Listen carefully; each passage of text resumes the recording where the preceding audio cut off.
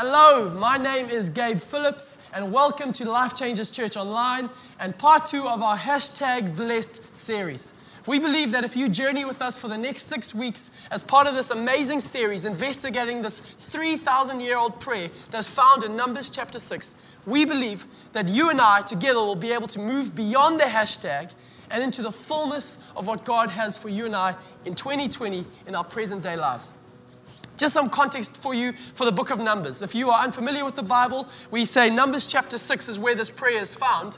But the book of Numbers is the 4th book in the Bible chronicling the journey of the Israelites out of Egypt and then into the promised land. And this book of Numbers starts with them with the backdrop of they've been delivered out of Egypt, they've gone through the Red Sea, they're now at Mount Sinai, they've received the 10 commandments, the law that God has handed down to them via Moses.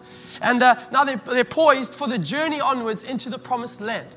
And it's in this juncture that the book of Numbers is named because at the beginning of the book there's a census taken where they count the number of people and the number of tribes and who they've got out of Egypt and moving forwards. And at the very end of the book there's another census where before the promised land, as they're going into it, they're counting the number of people and the tribes and what land will be allotted to who. So you can understand with the Greek word arithmoi, that's why they named the book Numbers. But if the most significant part of this is actually what happens in the middle of it. What happens actually directly after the number 6 prayer of blessing that we're investigating is that they spend the next 40 years in the wilderness. The book should have been better named In the Wilderness because the name betrays what goes on here. There's a whole lot of not accounting for victories or potential futures, but a whole lot of complaining, a whole lot of arguing, a whole lot of blaming, a whole lot of diseases and plagues and rebellion and rioting. And if you just threw in a little bit of alcohol and cigarette bans, you'd basically have our last 5 months in the book of Numbers. But it's a crazy book. And I want to say that it's full of all this mess. And this backbiting people who don't know their left from their right as they just wander around the same problems, not knowing how they're ever going to move forward. But it's on the front end of that journey that God tells Moses to tell the priests to bless the people with this special blessing. And this is what it is in Numbers chapter 6.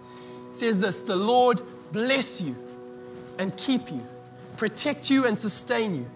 May the Lord smile upon you and be gracious to you. May the Lord show you His favor and give you His peace.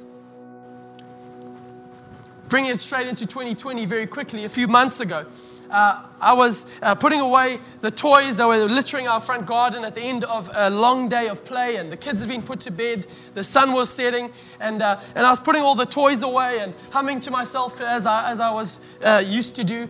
And then it got to the moment as the night was getting a bit dark, I was about to go inside and I heard a noise from my next door neighbor's home. But my next door neighbor was away at this moment and he had told us such, and we had the keys for his home and looked after his property if anything happened. But I suddenly heard a noise there that sounded like the footsteps of a person. And I don't know if you've ever had that moment before, but my blood ran cold. I just didn't know what to do. I froze because just this thin wall was separating me and an intruder. And there was silence. I didn't know what to do. Do you call out? Do you shout? What do you do? So I did something that any self-respecting, skinny white male will do. I turned into Usain Bolt and I made it across my garden in 2 seconds flat into my front door, locked the door behind me and set the alarm. The alarm that sets the beams in our front property, just in case you're wanting to come visit us one evening. But I did that and my heart beating fast in my chest. I ran upstairs and I tried to peer out the window to see if I could see in that garden and see if I could make out if there was somebody there. And I didn't know what to do, but I looked for a long time until I realized maybe I'm overreacting, maybe I misheard something, maybe my imagination's gone wild. And as I settled down, I thought, okay, it's time for bed for myself. So I got undressed and was about to step into the shower when lo and behold, our alarm was triggered. Somebody was in our front lawn. And I knew it. And that alarm sound went off and my fear just spiked automatically again. And I didn't know what to do. And in that moment, I did something so profound. I ran and leapt over our bed, knocking our bedside table, hurting my knee in the process. And I was, I'm sorry for the image, but I was nude still at this moment. So I reached for a cap and put that on my head. And as I was running down the stairs in a shock and panic, the alarm company phoned me wanting to know if everything was okay. And to which I said, it's not, someone's in our property. And they said, okay, give us the password so we know that we're speaking to you. And I couldn't remember it. Something that I made up, something that I have said countless times. I could not remember it, and I was fumbling, and my wife laughing upstairs because she had never seen a sight like this before. A man in full panic, wearing a cap, semi-nude, running through the house, forgetting passwords, with an alarm going, kids shrieking and crying and awakened, and a whole neighborhood alerted. All of a sudden, everything went out the window. I want to tell you, that story has a good ending. The alarm company came and the intruder was chased away, and no harm came to any of our homes. But I want to say in this moment that fear gets us doing crazy things. Fear gets us acting out of character. And no greater case in point is 2020. If we just look at our lives, we look at our world, the spirit of fear is having a field day. It is making people, good people, people who normally have resolute focus and act in different ways. And we are not acting as who we are. We're doing things and fear is crowding out our hearts and we don't know where to go.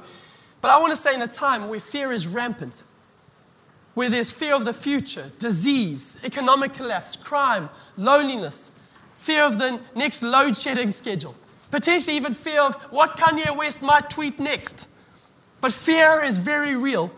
And I want to say fear is an enemy that can only be overcome, not with hashtags and pithy sayings, but actually it is overcome by truth and revelation of who God is. So today, as you join us, as you lean into this moment, I want to say maybe the alarm is going off in your life. The alarm is going off in your life and you're feeling exposed and life is out of control and you don't know where to turn. I want to answer this question. What is God doing at this time? Maybe you ask that question. You're facing a tragedy. You're facing pressures that you never thought you would ever be able to face. And you're saying, what is God doing at this time? We want to suggest from Scripture that God is still blessing. He is still protecting. He is still shining His face upon His people. He's still being gracious. He's still showing His favor. And He's still giving His peace. Welcome to part 2 of our series. Today is entitled #Protected. Let's pray. Father, I thank you for us today, your people, the ones you love, as we come to your word, your scriptures, and want to move beyond the hashtag into the fullness of revelation of knowing who you are and whose we are. I thank you. Would you bind up broken hearts? Would you strengthen feeble knees that give way? And would you rise courage in our hearts like never before, God, so that we could put to death the spirit of fear and walk in the spirit of love, power, and a sound mind. In Jesus' name I pray. Amen. Amen. So in this moment, I want to give you simply and powerfully 3 ways that God protects, sustains, and keeps His people. 3 ways God protects, sustains, and keeps His people. Number 1, He does that by His presence. His presence. Let's have a little bit of context here. Number 6, Moses is giving this blessing that God has given him to the people of God's blessing and protection and favor and the fullness of all God is towards them on this journey through the wilderness. But he's doing this from the base of Mount Sinai. And if you rewind Moses' story, he's been here before, this very spot.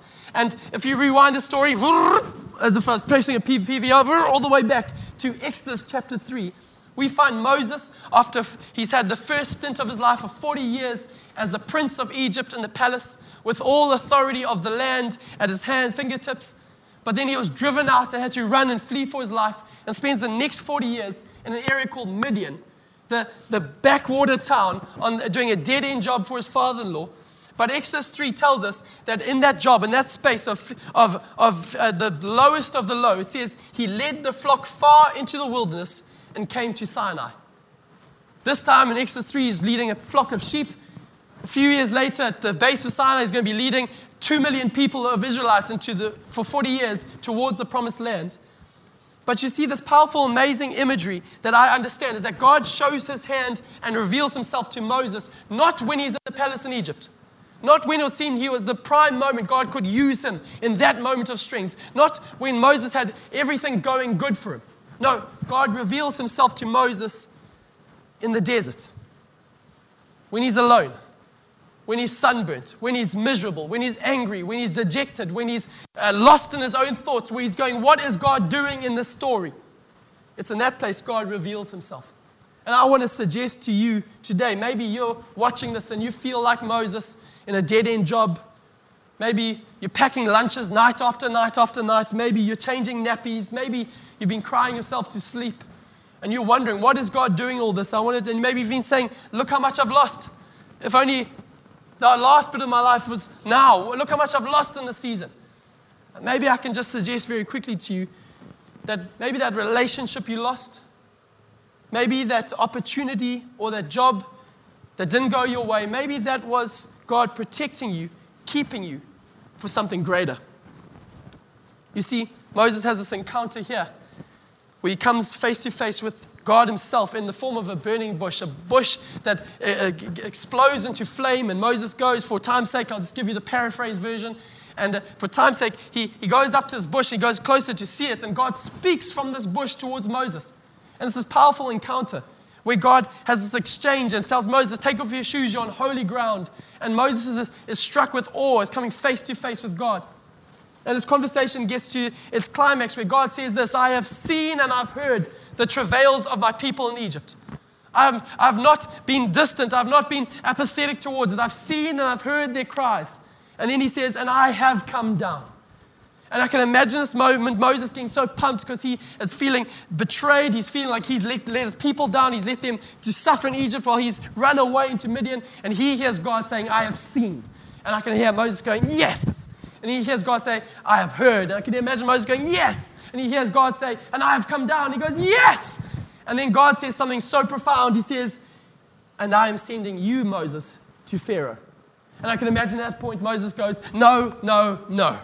It's like, at that point, he's like, God, you, but not me. It's this incredible dialogue that goes on because Moses then says to God, says, who am I to appear before Pharaoh? Who am I? You see, Moses was very aware of his disqualifications. And the voice of fear was loud in his life. And the voice of the enemy will be loud in these moments. And will be declaring lies, and the fear will be gripping our hearts. They'll say things like this, who am I to get a job in this climate? Who am I to stand up to injustice in our city? Who am I to make bold plans for my future? I'm uneducated. I don't have the resources. I don't have the gifts. I don't have the track record. I don't have the emotional capacity. I don't have the energy. And he lists all these things. Who am I? And I love this back and forth because God responds to him, not with a pep talk. God doesn't go all Dr. Phil on him or Oprah. God doesn't sit down with him and say, no, Moses, I want to encourage you. You're the head and not the tail. No. God doesn't do any of that. There's no gladiator, Braveheart-esque speech telling Moses that he can do it. None of that. God's response to Moses saying, who am I to appear before Pharaoh, is this response. God says, I will be with you. So profound. When God says, I will be with you. He doesn't even answer Moses' question. Why? Because he says, it's not what's inside you, but it's who is with you is more important. It's not what is inside of you, it's who is with you. It's a God who is always present, a God who never disengages when it gets tough. You see, it's his presence that distinguishes us as his people. Years ago, when I was growing up in Zimbabwe, a story that I love to remember because I had two older brothers and we played a game of cricket, the three of us. One of them would bowl, one of them would bat. I always seemed to be the wicketkeeper. It's tough being the youngest. But I remember this one particular occasion because we lived next door to a home that had this massive fence, and they had these Rottweilers who lived next door. And as we were playing cricket, as would often happen, my one brother would bowl a wayward ball down leg. It would go over the fence, and I would be sent as the youngest to go scamper after it. But it was always this nerve-wracking moment where I'd have to climb the fence, look over, survey the scene, and see if the Rottweilers, one was named Sheba, I just remember that. It's still got a grip of fear in my life. And see if they were present in this moment. And I remember as my brothers, they'll say, go get the ball. The ball's sitting, shining in the middle of the grass. I'll get over and I'll sneak all the way across the grass, pick up the ball. And as I was about to return triumphant, my brothers, bless their hearts, as older brothers do, sadistic they were, they start to bang their hands against the fence and go, seek him, Sheba, get him, Sheba. And yet again, the spirit of Usain Bolt would come upon me, and I would sprint across that field, that grass, and leap one bound I can hear whispering death coming behind me of Sheba's mouth as I leapt over the fence again to my safety. But as I think of that silly story, I often feel a lot of us think that is how God sends us out. God sends us on a mission but doesn't go with us. Or we feel that God is only present in holy moments. That God is only there when Hillsong music is playing in the car or on a Sunday. No. But actually, the more I look at God, we have to get a revelation that God is with us, present, never forsaking us, never leaving us. This is the bedrock of our protection. The bedrock of the sustaining power of God is His presence. In the midst of job loss, in the midst of recession, in the midst of hospital beds, disappointments, relational anguish, God says to you, I am with you. He goes before us, He hems us in, and He stands beside us. Psalm 23 verse 4 says this, even though I walk through the valley of the shadow of death, I will fear no evil, for you are with me. I want to say to you at home today, you don't have to fear the shadow of death. You don't have to fear the shadow of loneliness or the shadow of addiction, because you are under the shadow of His wings. There's a story I love about a man named Martin Luther King Jr. You'll know the headlines, you'll know the story of his life, but there's this moment in his life, the pivotal moment that scholars will tell us that changed everything for him. It was the height of the Montgomery bus boycott in Alabama, where he is making a stand against racism and injustice. And he's at home one evening, and the phone rings, or the family being put to bed, and the phone rings. And on the other side of the phone is threats upon his family's life, and the bombing of his home. And as he hangs up the phone, in a moment of weakness and vulnerability, he sits with head and hands at the kitchen table, and he starts to weep. And he says, God, this is too much for me. He says, I've prayed a prayer. He said, I've preached your justice and kingdom all across America. But in this moment, I need to hear your voice. I need to know what to do. And the story goes that Martin Luther heard the voice of God say one thing. And the voice of God said this, I'll never leave you, Martin. And scholars tell us that that kitchen table moment was the moment where he knew that though he would not possibly die peacefully in his bed, he would never have the presence of God removed from him in that journey. That is what the promise of God to you and I is in this moment. That's how He protects us, sustains us, keeps us. He is with us. Secondly, He protects us, keeps us, sustains us by His name. You see the story, this conversation between God and Moses carries on as he says, who am I? God says, I am with you. The conversation shifts. So Moses realizes he's not winning much traction with that. He says, okay then, who are you, God? Who are you? He asks him, what is your name? What are you like? You see, why is he asking us? Because he's come from 40 years in Egypt where they have a plethora of gods. They are a community, a people who are comfortable with multiple gods. And they've all got different distinctions, different identities, different reasons for being, different track records, different personalities. So he's saying, what is your name? Who is going with me? Tell me your name so I can know your track record. And what God answers is so profound. It is the bedrock of God's self-disclosure of Himself towards humanity. God answers this not with a noun, not with a one-word statement, but with a verb. He says, I am who I am. In essence, saying, I will be who I'll be. God is who God is. And as He continues, He says, my name is Yahweh. Yahweh. And that's so profound. That word Yahweh is so profound. You see, it appears in the Bible, in the Old Testament, 4,500 times. And in our English translations, you'll notice that they don't translate the word Yahweh for us. They put in all caps the word Lord, L-O-R-D. But it's different from just Lord, the Lord of the manor or a master. It is, when it says that, when you see all caps in your Bible, it means the word Yahweh is being used. Case in point in Numbers 6, when you read it says, the Lord bless you, the Lord protect you. It is Yahweh bless you, Yahweh protect you. And it's so holy. When God spoke this name to Moses, the Jewish people, they say it's so holy that they've dropped the vowels out of it. So it's just only YHWH. So they don't have to say the name out loud. But why is this so significant to you and I? When God says, I am who I am Yahweh, it carries three powerful components to it. Number one, it says, I am sufficient. I am sufficient. I have been and I will always be. I never had a beginning, and I'll never have an end. God frames all of eternity. God was, God is, and God will be Yahweh. He doesn't lead us to enough. He is enough. He's not a means to an end. He is the end. As Mark preached last week, He is our source and our substance. He depends on nothing, and if everything is stripped away, He is enough. Secondly, He says, I'm consistent. I am who I am, Yahweh. I never change. Nothing in all creation takes Him off guard and backs Him into a corner. He never has to act out of character or compromise His integrity. The scriptures tell us He doesn't change like the shifting shadows. He is the same yesterday, today, and forever. In Isaiah 40, verse 28, He says He doesn't grow faint or grow weary. And this is so powerful for you and I, because I want to tell you today that if He said He is Jehovah Jireh, our provider, there's no worldwide recession or job loss that can change that. If He said that He is Jehovah Shammah, the God with us, there's no rejection or relationship failure that can change that. If He said that He is Jehovah Shalom, God, our peace, there's no war or no worry that can change that. If He said that He is Jehovah Sidkenu, our righteousness, there's no bad-mouthing or maligning of our character that can change that.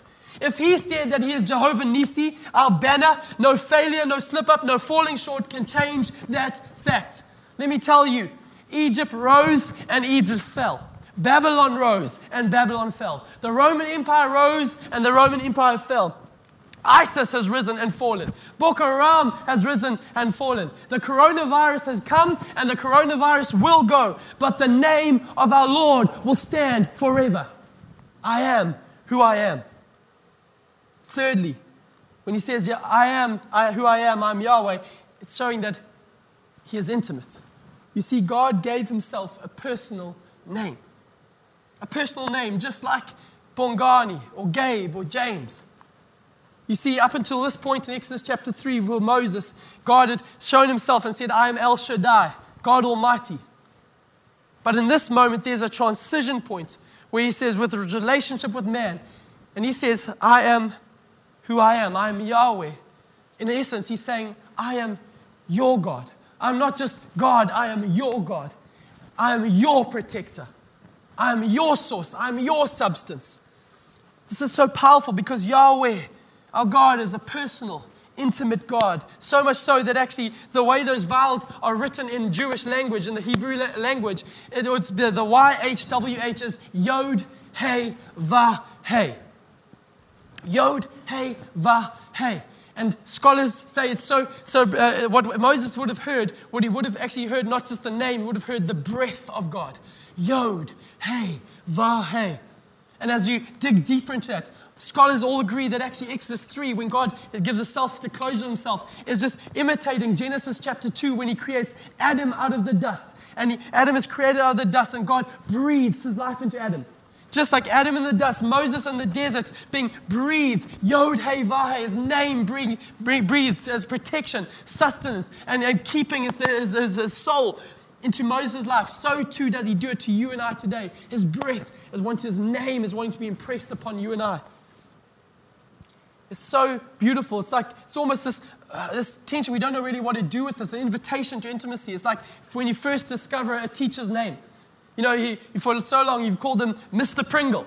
And then all of a sudden, when you're out of school, he says, no, please call me Aiden. Come and have lunch with me. It's a little bit disconcerting at first. But you realize that he's much more than just his title. He's inviting you into intimacy, to engage with Him.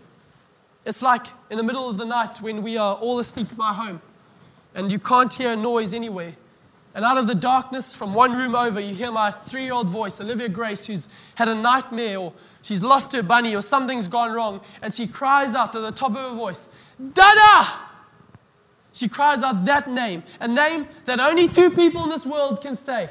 With that tone, they'll get my heart moving.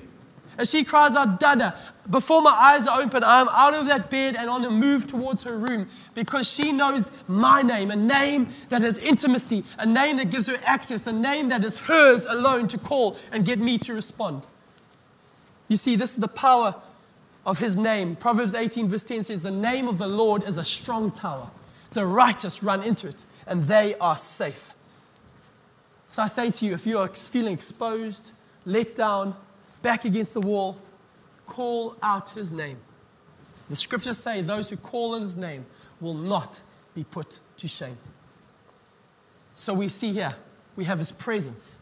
We're protected, kept, and sustained by his name. And thirdly and finally, we're protected, kept, sustained by his blood. You see the story of Moses, and Moses says, all right, eventually I'll go with you with me, carrying your name. I'm going to go to Pharaoh. And he gets to Pharaoh, he says to Pharaoh, let my people go. And he declares with conviction, let my people go. God has told me this will work. And Pharaoh responds, no. Moses is a bit thrown. So he goes back to the drawing board and says, God, what do I do? So God says, don't worry, I'm going to move powerfully with the fullness of heaven's might upon Egypt and Pharaoh. And the story goes that the 10 plagues are released upon Egypt. Blood, the plague of blood. And Pharaoh says no. A plague of frogs. Pharaoh still says no resolutely. A plague of flies and gnats and livestock, boils, hail, locusts and darkness, to which all Pharaoh says no, no, no, no, no, no. Hardening his heart, refusing to let the people go. Eventually, the story comes. Pharaoh is not moved by the words of Moses. He's not moved by the plagues and the power on display. So God says, I'm going to show you my trump card.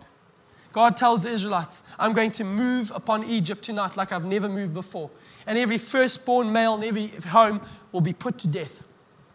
But if you want to be protected, if you want to be kept from this wrath, you need to take the blood of a lamb, slaughter it, and take that blood and put it on the door frames of your home. And tonight, when the angel of the Lord passes over your home, if he sees that blood, he'll pass over your home and you'll be protected, kept, and sustained in this night of terror. I can imagine the Israelites hearing Moses tell them this. They've seen all the plagues. They've seen God's mighty hand. They're nervous. So they say, Moses, tell us, is that enough? Surely, is there something else we need to do? Is there a tithe we need to pay? Is there a prayer we need to pray? Is there a dance we need to do? A song we need to sing? Is there something we need to do extra? And Moses says, no. All I've been given is the blood. So that night, the Israelites do that. They put the blood on the door. And they sit in their homes, holding tight to their children, waiting that moment. The angel of the Lord passes over, and they hear screams coming up the valley as home after home of Egyptian families, the firstborn is slaughtered, firstborn is killed. But the angel of the Lord comes to their homes, sees the blood, and passes over. This is so profound. And this is the pattern of God from that day and into eternity, that the blood is always enough. The blood is always enough. There's no demon in hell, and there's no sin of man that could ever pluck you from his hand if you are covered by his blood. You see, his blood speaks a better word. His blood stands in your defense and it silences the enemy. It declares that you are his forever. It breaks every stronghold. The blood breaks every stronghold. And because of it, nothing, hear me today, because of the blood of Jesus, nothing can separate you and I from the love of God. Neither height nor depth, neither life nor death, neither angel nor demon, nothing in all of the heavens above and the earth below can ever separate us from the love of Jesus because of his blood. It is enough. I tell you today, his presence will never leave you. His name will always be upon you. And his blood will never fail you. And that takes me to this man named Jesus. He arrives on the scene and he's irritating the religious elites with his teachings. He's frustrating them with his miracles. But what throws them over the edge and gets them so irate so that they start plotting to kill him happens in John chapter 8, verse 58. On the back end of a whole lot of discussions and conversations with Pharisees and being accused of different things, Jesus finally makes this statement. Jesus says this about himself. He says, before Abraham was even born, I am, in all caps. Why did that frustrate them so much in that moment? In that moment, Jesus said to them, I am who I am. In that moment, Jesus was echoing God's voice from the bush. In Exodus chapter 3, declaring to Moses, he's declaring to their hearts, I am who I am the God. So much so, Jesus is declaring, I am Yahweh. Oh, and this so frustrated them that how dare he claim to be God? So much so that they took him and they crucified him. But this is so huge because Jesus is Yahweh. I want to tell you, his blood is sufficient for the deepest sin. I want to tell you that his blood is consistent for the most fail, that if you failed again and again and again, his blood is still consistent. I tell you, his blood is intimate and it calls the furthest sinner home to be his son and his daughter. His blood is sufficient, consistent, intimate because he is Yahweh. This is who our God is. And I want to tell you today, this is who he is on your behalf. So if the alarm of fear is resounding in your life like never before, the alarm of fear is resounding and been wreaking havoc in your life, I want to tell you the only thing that will protect you, keep you, and sustain you at this time is his presence, his name, and his blood. And here's the good news. In Jesus, we have full access to all of it. Let us pray. I believe today that people are making decisions to come home. If you're watching this right now and you've run away from God's presence, you've run far, today is the day to come home. You've been trusting your own name, your own resources, your own ability to make a plan. Call on his name today. Maybe you've sinned and you've fallen short and you don't know how to clean yourself and redeem yourself. Don't try. Receive the fullness of his blood and be cleansed completely today. Father, I pray right now that we can know the fullness of your blessing, the fullness of your protection, the fullness of your favor, your grace, and your peace. Because on the cross, you became the curse. On the cross, you were left alone. On the cross, you were despised. On the cross, you became our sin. And on the cross, you died so that we could have life. I thank you right now, as sons and daughters, respond to the goodness of your grace. I thank you, Father God, that we would know that you'll never leave us nor forsake us. That your name is a strong tower that we can run into it and be safe.